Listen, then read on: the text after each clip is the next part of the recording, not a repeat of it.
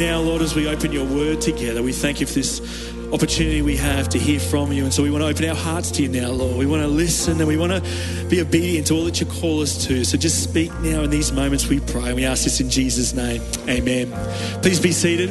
Church, we are really blessed to have Reverend Dr. John Sweetman coming to share with us this morning. And John has recently, you're already getting a welcome. Where are you, John? Before I even explain anything. John, this last 12 months, has actually been serving as the interim director of our movement until Jason Elsmore was able to step into this role. And John's just done a fantastic job, along with Stuart Pieper, the director of our services, and the whole team there in QB. But particularly, John's done a lot of work in just preparing for this transition. It's an exciting time for us as a movement of churches, the way God is putting things together. But John has just done a brilliant job. So I know you're welcome to it. Can we thank him as a church for all that he's done this last year and welcome him to speak this morning?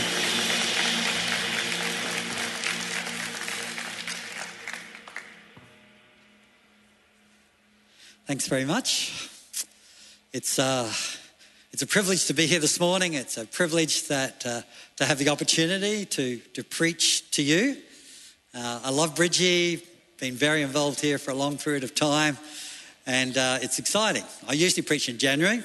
I feel a bit disoriented this morning because there was no mention of a garage sale. But it's great now that your ministry is not just a one weekend or one off, but is in fact a ministry right throughout the years. So that's wonderful. Last year was a very busy year for us. Not only was I doing the interim director of the movement role, QB Movement, but also we were moving. We sold our house where we'd been for 25 years, and we moved into two new residences.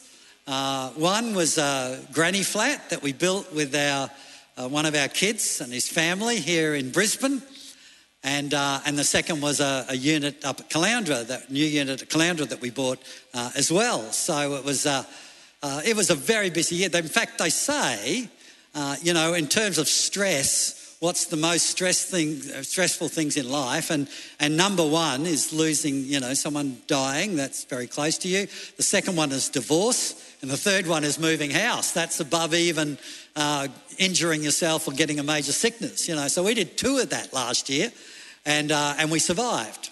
I mean, we had a lot of help. It was good. We moved in with our own family, which was mostly good too as well. And in the granny flat, we built 2 bathrooms. Which is a lifesaver for us because Debbie can't stand my mess in the bathroom, So if we wanted to live the next 20 years or whatever it is together, we thought 2 bathrooms would be a good idea. So we had some help, but still, the change is quite stressful. There were some good things about the change, particularly unit in Caloundra. That was lovely. But there's been some stressful things about moving out of our house. Thinking just the other week about our small group that we have, which is a fairly large small group, and thinking we might need a TV and, we could have done it at our place. Oh, no, we can't do it at our place. We're only a little tiny place now. So there's some negatives and some positives about that. But that's what change is like, isn't it? When things change in our lives, there's always some costs as well as usually some benefits in those changes as well. So if God is going to move in greater power, which I want to talk about this morning, in revival power and power in our lives and in our community, then change is going to be involved in our lives. Now, we see touches of God's power at the moment, which is wonderful. But if there is something dynamic that God does in a greater way than we've seen before, then that's going to bring change. And because it's change, that's going to be costly for us in some ways. We'll have different priorities. We'll have different passions. We'll spend our time in different ways. So there is significant cost. And before we pray too hard for revival, which I want to talk about, we do need to weigh up the cost of that. There's a costly business as God moves in greater power in our lives and through our lives. But let's face it, like what we have at the moment, while we feel very privileged living in Australia, and particularly in this last year, I'm sure all of us have felt that. There's great privileges, we have great resources here, there's many good things in our lives, but spiritually, this is a pretty broken place to live, and it's a fairly difficult place to live spiritually. like to stay on fire for Jesus, to love him. Like it's good on Sundays generally, but during the week for most of us it's hard. It's hard to spend time with him. It's hard to have God fill our lives right through every day, through the week, and we're surrounded by people that really don't care too much about God and our relationship with God. And so it's not easy for us. And if God was to move in greater power, that would be a good thing. That would be a wonderful thing. Despite the cost that it would mean for us, it would be a great blessing for us as well. So I thought this morning I would look at a passage in the Bible that talks about God moving in greater power. And I'm going to have a look at Isaiah chapter 40. It's in the Old Testament, written by the prophet Isaiah. And what Isaiah is prophesying is that change is going to come to the nation of Israel, or particularly Judah. Change is going to come, and it's going to be different from what it is at the moment. At the time when he was prophesying, things were starting to fall apart for the nation because they weren't following God. And he said this is going to get worse. So his first prophecy, mainly the first 39 chapters of Isaiah, are all about how things are going to get worse. The nations, the Syrians and then the Babylonians are going to come in. They're going to decimate the nation. They're going to take the people off in exile. And people are really going to struggle. It's going to be a very, very tough time. And that's his prophecy. This is what God is saying. Because of your disobedience, because your hearts are a long way from me, because you're not standing up for justice and what's right, then you're going to suffer because of that. I'm going to allow these other nations to dominate you. So the first 39 chapters are mainly about that, right? So they're the chapters you read pretty quickly, right? I've just been reading through Isaiah, so you read those as quickly as you can. Once you get to Isaiah chapter 40, the prophecies change to a degree. There's been elements of this in the first 39, but it really becomes clear from 40 through to 66. And that is that it's not going to end there, right? That this difficult time is not going to be the end of it all, but that God is going to work in greater power and he's going to bring his people home. He's going to bless them. He's going to live close to them. He's going to give them a new heart and a fresh spirit. Like prophecies all about what God is going to do after the hard time. There's going to be a wonderful time of blessing. And so Isaiah 40 is the first chapter that's particularly about that. And so that's the chapter that we're going to look at this morning. So let's read the first few verses. We're not going to read the whole chapter because it's quite long, but we're going to read through it in various segments throughout the sermon. And the first one is in Isaiah 40, verses 1 to 5. Comfort, comfort my people, says your God. So after these prophecies about the hard times that are ahead, speak tenderly to Jerusalem and proclaim to her that her hard service has been completed and her sin has been paid for, that she has received from the Lord's hand double for all her sins. So she's been through tough time because of her sin. A voice of one calling in the wilderness, prepare the way for the Lord. Make straight in the desert a highway for our God.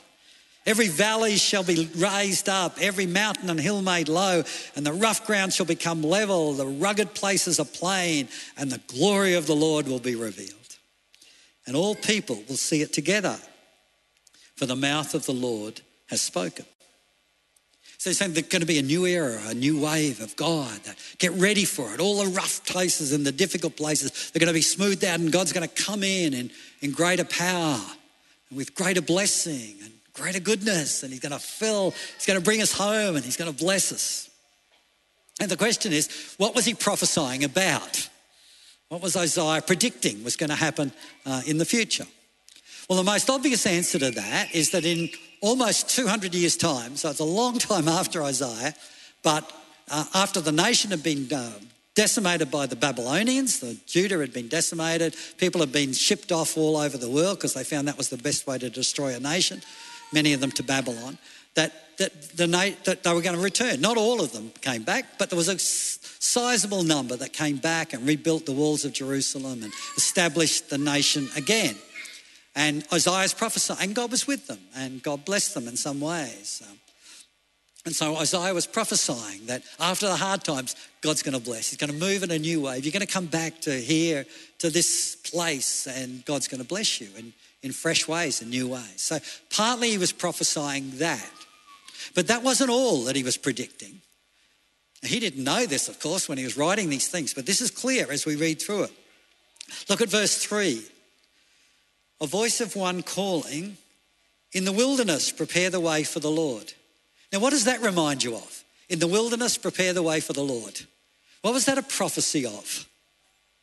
Well, in all four Gospels, it's used of John the Baptist. So what he was also talking about is not just the return of Judah, the Jews, back to their land, but he was also predicting Jesus coming. That God was going to bless in new ways through his son coming and living and dying here so that we could be free, the planting of the church, the coming of the Holy Spirit, the new kingdom being established. Like God was going to bless in this new way, in this fresh way. It was going to be a new wave of God, a new kingdom of God was going to be established. And Jesus, John the Baptist led the way, prepared the way, and Jesus was going to come and do that. So it was almost 700 years on from when he's prophesying. But the prophecy is partly about the coming of the Messiah. And if we read on through some of the chapters in there's a lot of talk about this Messiah who's coming, this suffering servant who's coming. And so he's predicting 700 years' time, Jesus is going to come. But that's not all either. Because when you read the last verse I read there, verse 5, and the glory of the Lord will be revealed and all people will see it together. What's that a prophecy of? Well, surely it's the return of Jesus, isn't it? Like at the moment, not all people have seen it. But there's going to come a time when every knee will bow and every tongue confess that Jesus Christ is Lord. And so that's a prophecy that hasn't been fulfilled yet. Who knows how many years it's going to be before that's going to be fulfilled. So what I'm trying to show is that Isaiah's prophecy wasn't just a one event thing.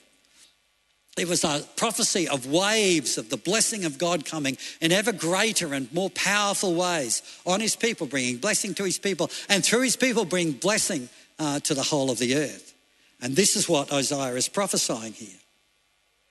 It's a number of events that were occurring. It's a little bit like my retirement in some ways. Do you know what I mean? Like I retired at the end of 2017 from principal of Malden Theological College.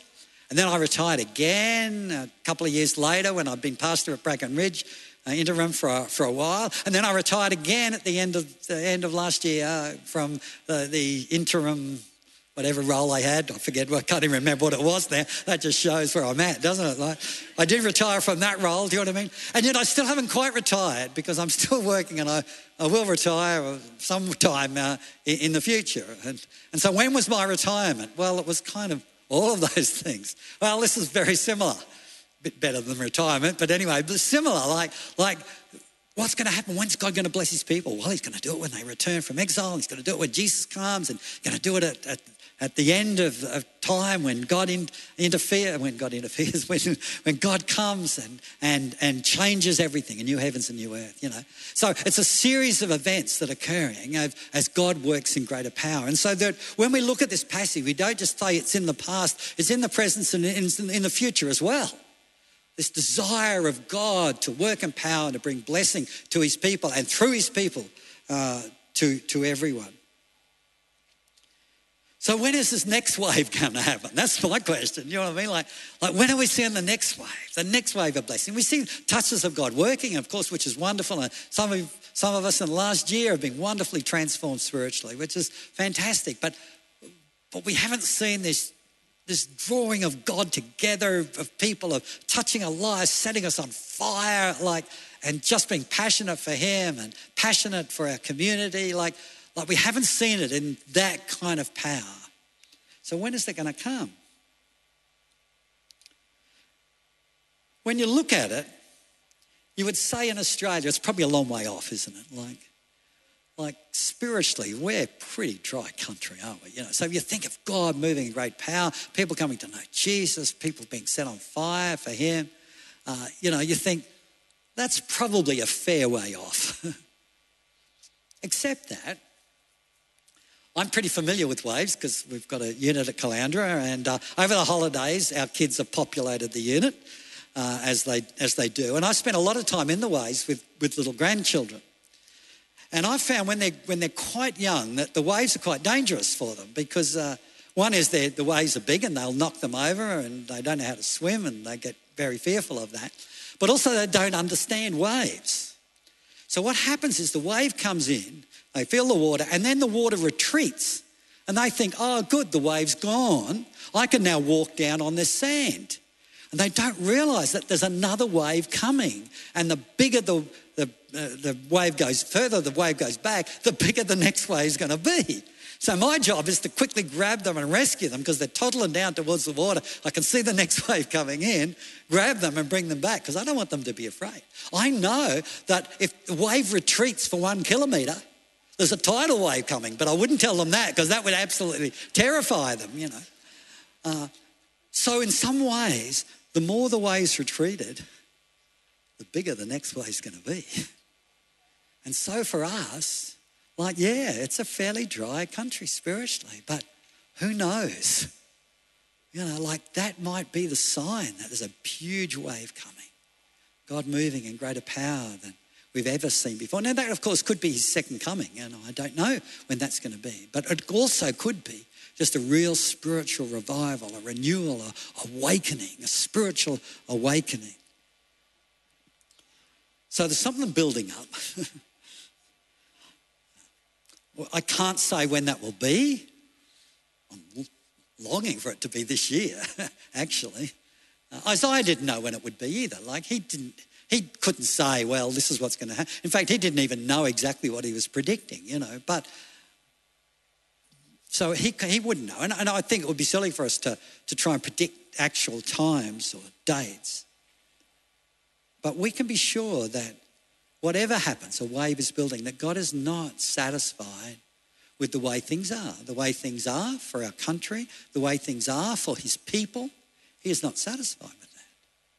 He has more in store. He is planning more. A wave is building. Now, some of us are skeptical about that. Say, oh, I've heard maybe this talk before, or can God really do that? Or is that really what God's going to do? And as you can imagine, the Israelites were quite skeptical about, as they went into the hard times, to say, well, but God's going to bless you again. He's going to work in power. He's going to bring a Messiah. He's going to do all these things. It was hard for them when they were in the middle of the difficulties, the problems, to believe this, to hold on to this, to prepare the way for God to move in greater power.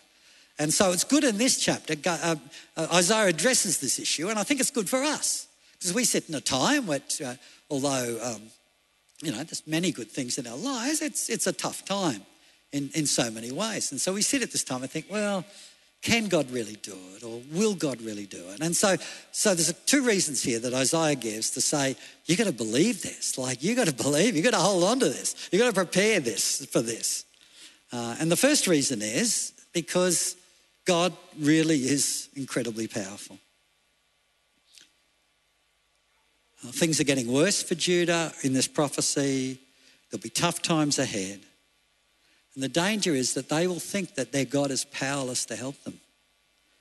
So Isaiah reassures them of who God is, what God is really like in this chapter. Let me read a few verses. This is addressed to people thousands of years ago. I realise that, and some of these situations and words you may not understand, but just let it roll over you. Let it understand what God is really like. This is what he says.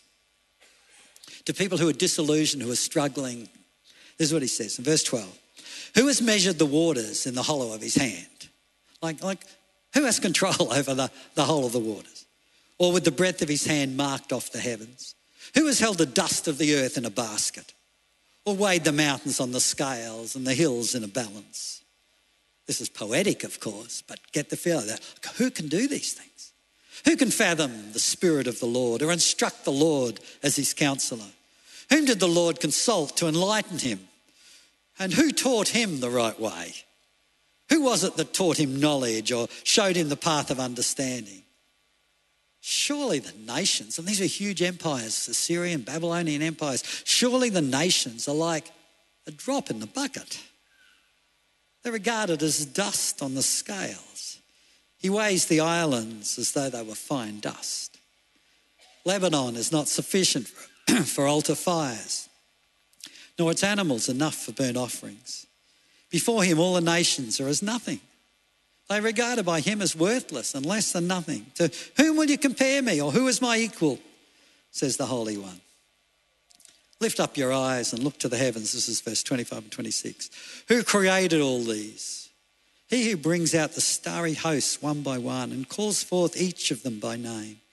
Because of his great power and mighty strength, not one of them is missing. What the Israelites saw, or what the people of Judah saw, was huge empires flexing their muscles.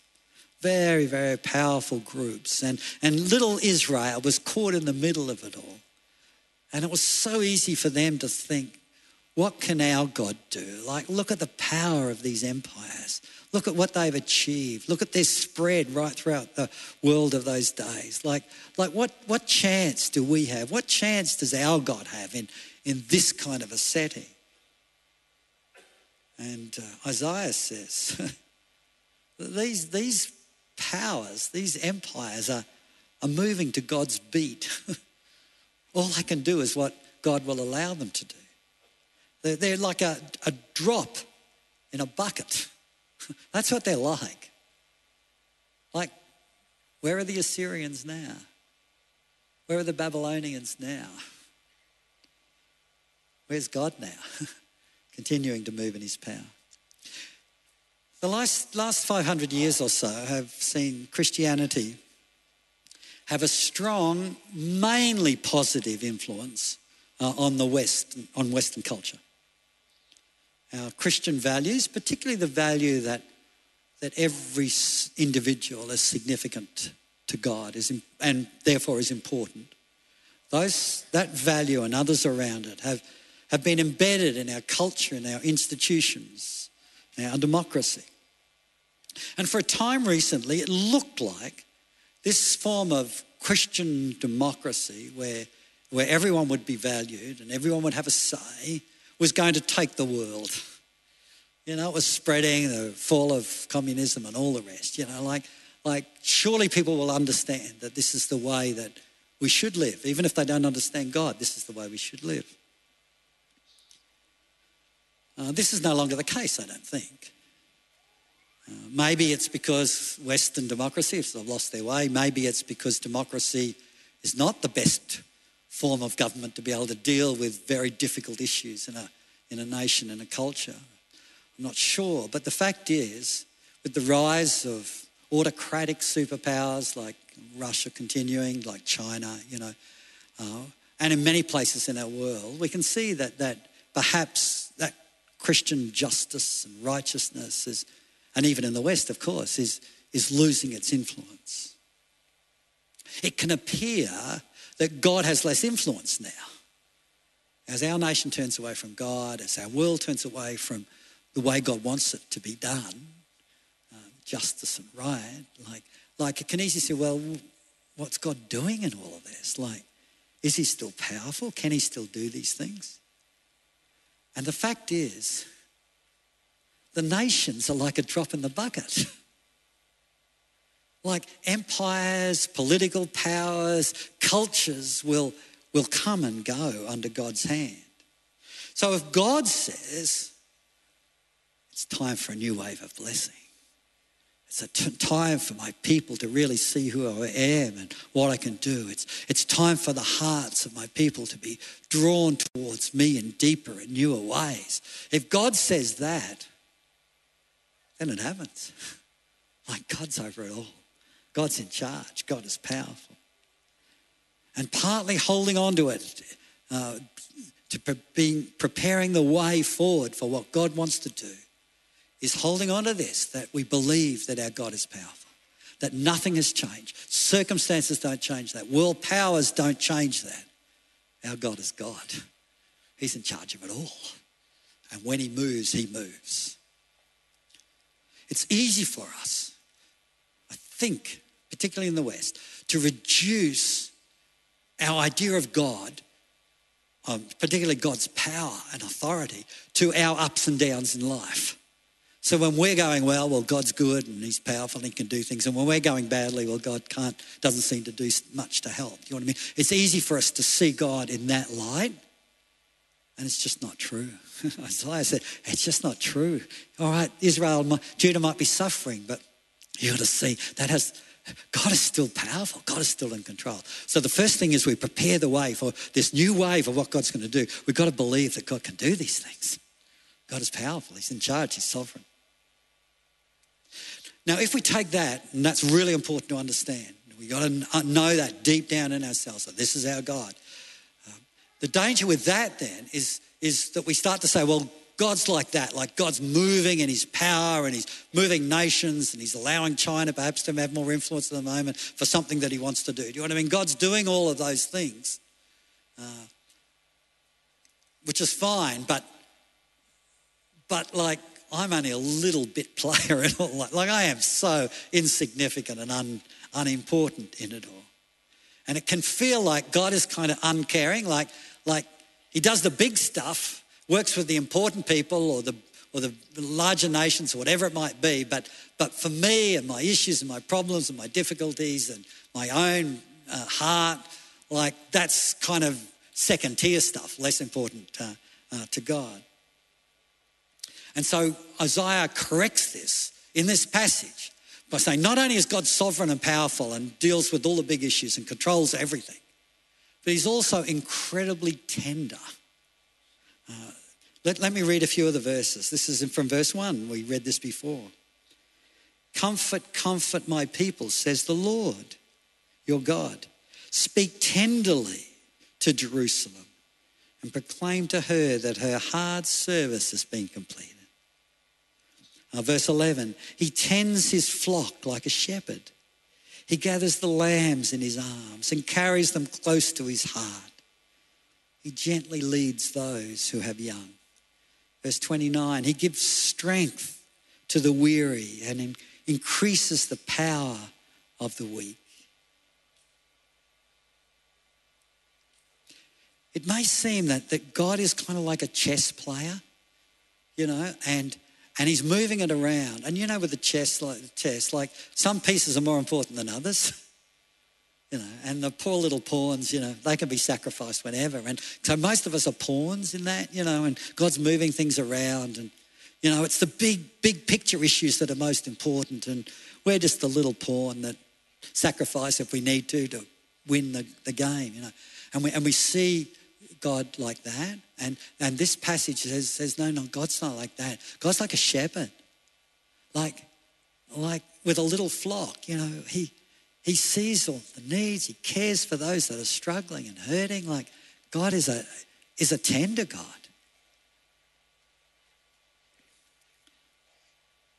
And so this new wave of God's work is not only for our world, it's not only so that God's power will be seen, it's not only so that more people will come to know Jesus, although all of those things will be true, but it's also for you. He actually loves you heaps. And he wants to bless you. And I know it'll be costly, I know, but he wants to draw your heart towards him. He wants you to come home. He wants to empower you. He wants to fill you with a sense of confidence in who you are in God. He wants to bless you. He wants to heal you. He wants to help you. He wants to support you. Like he's tender. Like the blessing is not just for the big picture. The blessing of God's new move is for you personally.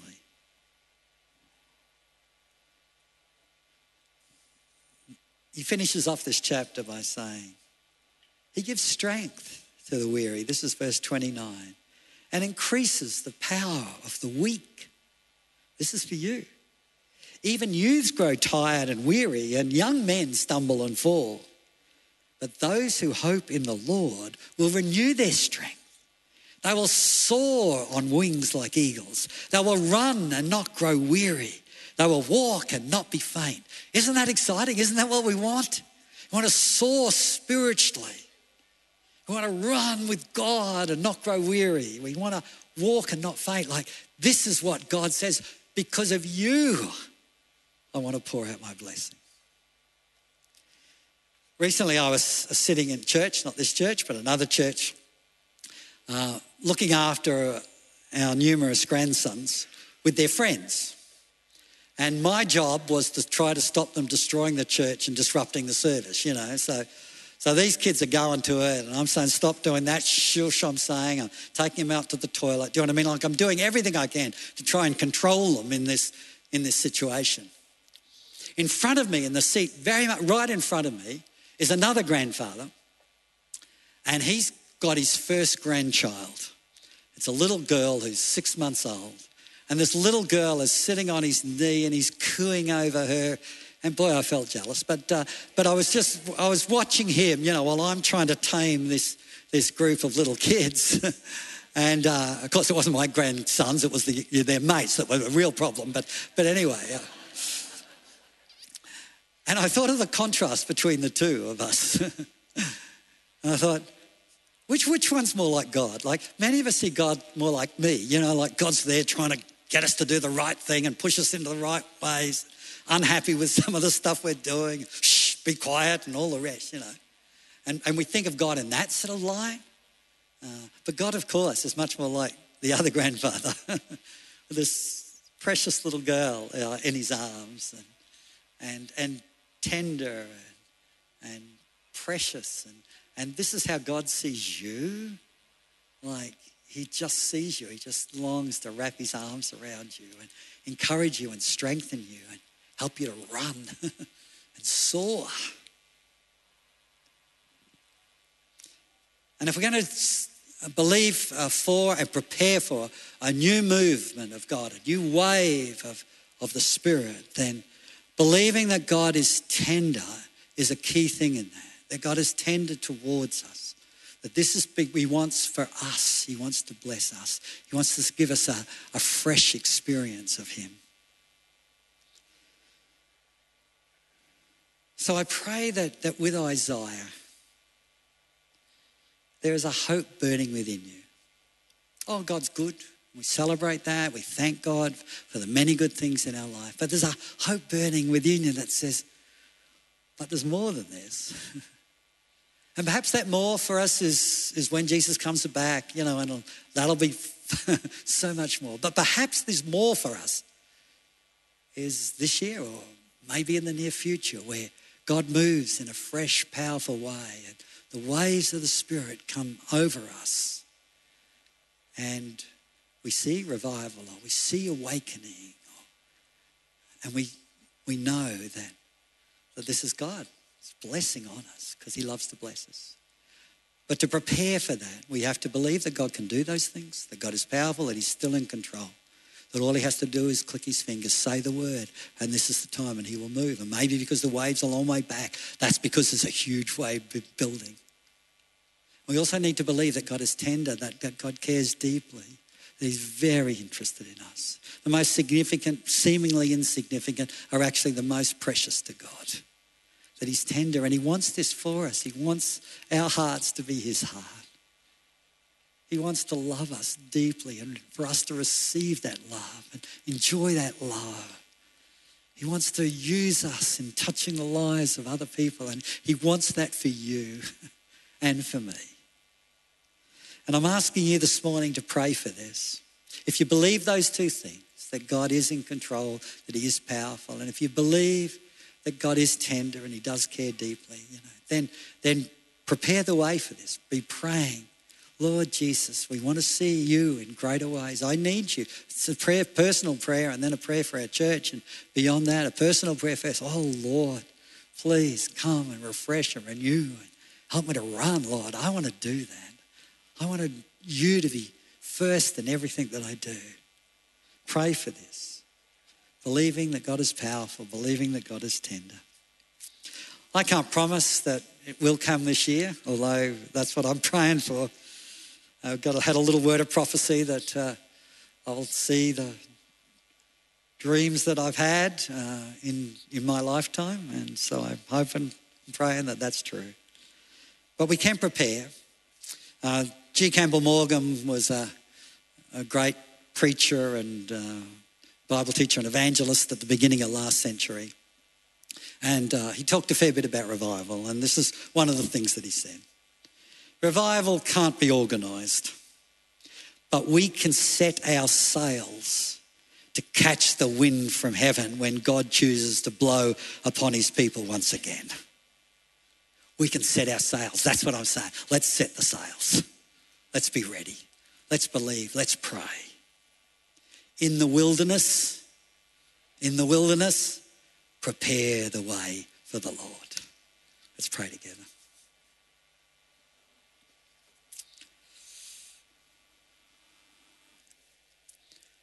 Lord, we're broken, imperfect people. You know that, Lord. But you are a powerful God and you are a tender God. And you just want the best for us, and you want the best for this church, you want the best for this community, you want the best for this nation, Lord. So we're asking you to move in greater power among us. Lord, we're setting our sails for whatever you want to do. We trust you, Lord, but we're setting our sails. We don't want to miss this in any way, Lord.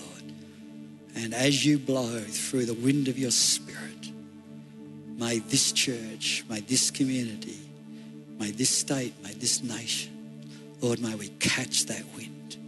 As you move in a new wave, Lord, we're a dry country, Lord. And many of us feel dry, Lord. We feel struggled, we feel hurt in some ways, Lord. We're a dry country, Lord. We're crying out for that refreshing wind to blow. And for us, Lord, to set our sails to catch it. Lord, may I not miss, Lord, what you're going to do. We pray this in your name. Amen. Thanks, John, so much. What an encouraging word, filling us with faith for all that God has in store for this year ahead. And that is, we sense that as a church too. God is moving. We're going to sing about it, in fact, in just a moment, that he is a way maker, that even when we can't see it, God is working always, that his kingdom is unstoppable. As John was sharing this morning, I was very aware of the fact that there may be, you came this morning and you can identify with Isaiah 40 because you came feeling weak and weary this morning. It was a real challenge even just to get here to church. Or maybe you're watching online and you've linked in online, you're feeling weak and weary. Perhaps it's a sickness, a health issue that has been making you physically feel incredibly weak. Maybe it's a relationship breakdown that you have been through recently that's left you weary. Maybe it is the loss of a loved one that you've had, or maybe some uncertainty you're facing in terms of your work, but the situations, the circumstances of life have left you this morning feeling weak and weary, exactly as Isaiah describes it. Well, I want to read to you again these words because this is a word from God for you this morning. This is what it says. Do you not know? Have you not heard? The Lord is the everlasting God, the creator of the ends of the earth. He will not grow tired or weary, and his understanding no one can fathom. And here's the word for you this morning. He gives strength to you, to the weary this morning. He gives strength to you. He increases the power of the weak. If you're feeling weak this morning, he wants to calm. He wants to increase your power again. That is the promise this morning. And so I want to pray and just ask God, if you're sensing that this morning online or here in the service, saying, that's me. I'm weary, I'm weak, I'm just feeling overwhelmed by the circumstances of life. I want to pray now that God will give you strength right now, that he will give you his power, that you'll know that. So let's just pray again in these moments. Let's do that. Lord, I want to pray. We thank you for this word this morning. It fills us with faith, Lord, that you are moving, even when we can't see it. But now, Lord, I just want to particularly pray for some here this morning, those online who are feeling particularly weak and weary this morning. Thank you for this promise, Lord. Thank you for this word, Lord, that you give strength to the weary, that you increase the power of the weak. And I pray that over these ones right now, Lord. Draw near by your Holy Spirit. Encourage them. Lord, if there's health issues, Lord, we pray for your healing power over their life. Lord, there's been relationship breakdown. Well, Lord, we pray for your comfort. Lord, we pray for your peace to reign. If there's a loss of loved ones, Lord, we just pray that you will draw so near to those ones, that there will be a strong sense of hope still for the future. Uncertainty, Lord, maybe that some are facing in terms of employment or finances. Lord, thank you that you are our great provider. We look to you, Lord. We pray over these situations and circumstances, Lord. But we know, Lord, that you are moving even in these situations. So I lift up these ones to you now this morning. And Lord, continue to fill us with faith as a church, Lord. Yes, the wave may be withdrawing, but Lord, we believe, Lord, there is a tidal wave coming, Lord. Your Spirit poured out. That is our prayer, Lord Jesus. Many coming into your kingdom, many finding life and hope in you. And so we pray this morning in Jesus' name. Amen. Let's stand together as we're going to worship and sing this great song that speaks of our miracle, way-making God, promise keeper, that he is always working. Let's worship him this morning, church.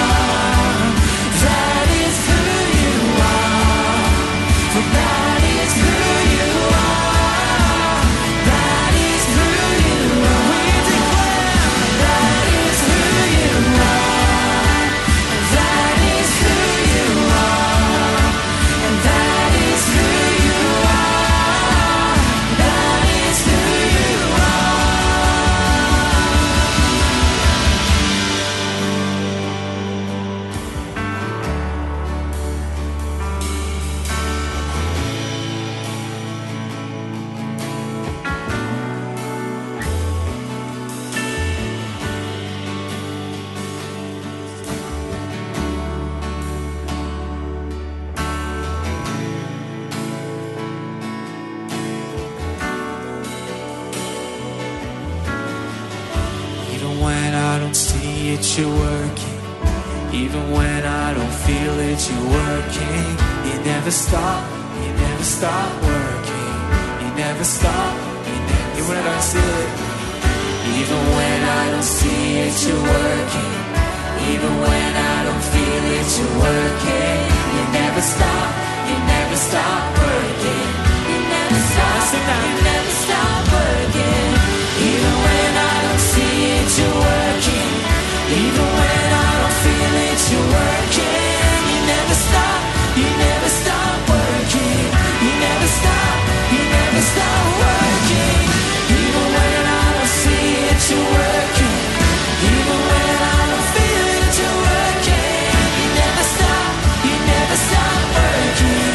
You never stop, for you are waymaker, miracle worker, promise keeper, light in the darkness, my God, that is who you are. Oh, for you are waymaker, miracle worker, promise keeper, light in the darkness, my God, that is who you are. That is who you are. Oh, that is who you are. And that is who you are. That is who you are. Oh, that is who you are. Oh, that is who you are. And that is who you are. That is who you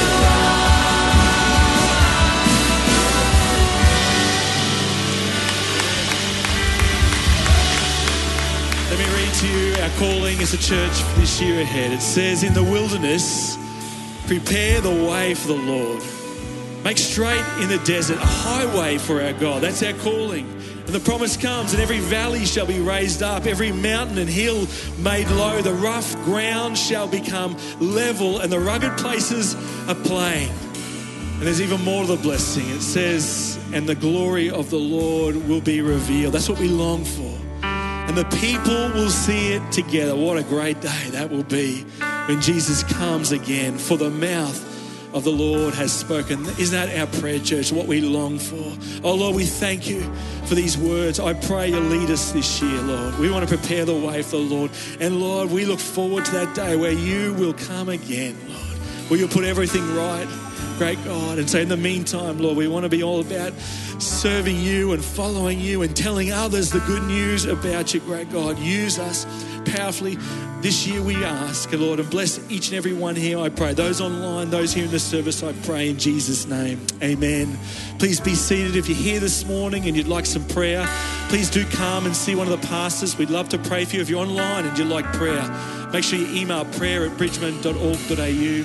But thank you so much for sharing with us today. Don't forget Jason Elsmore sharing at our 4 o'clock and then 6 o'clock here in person, online as well. But God bless you.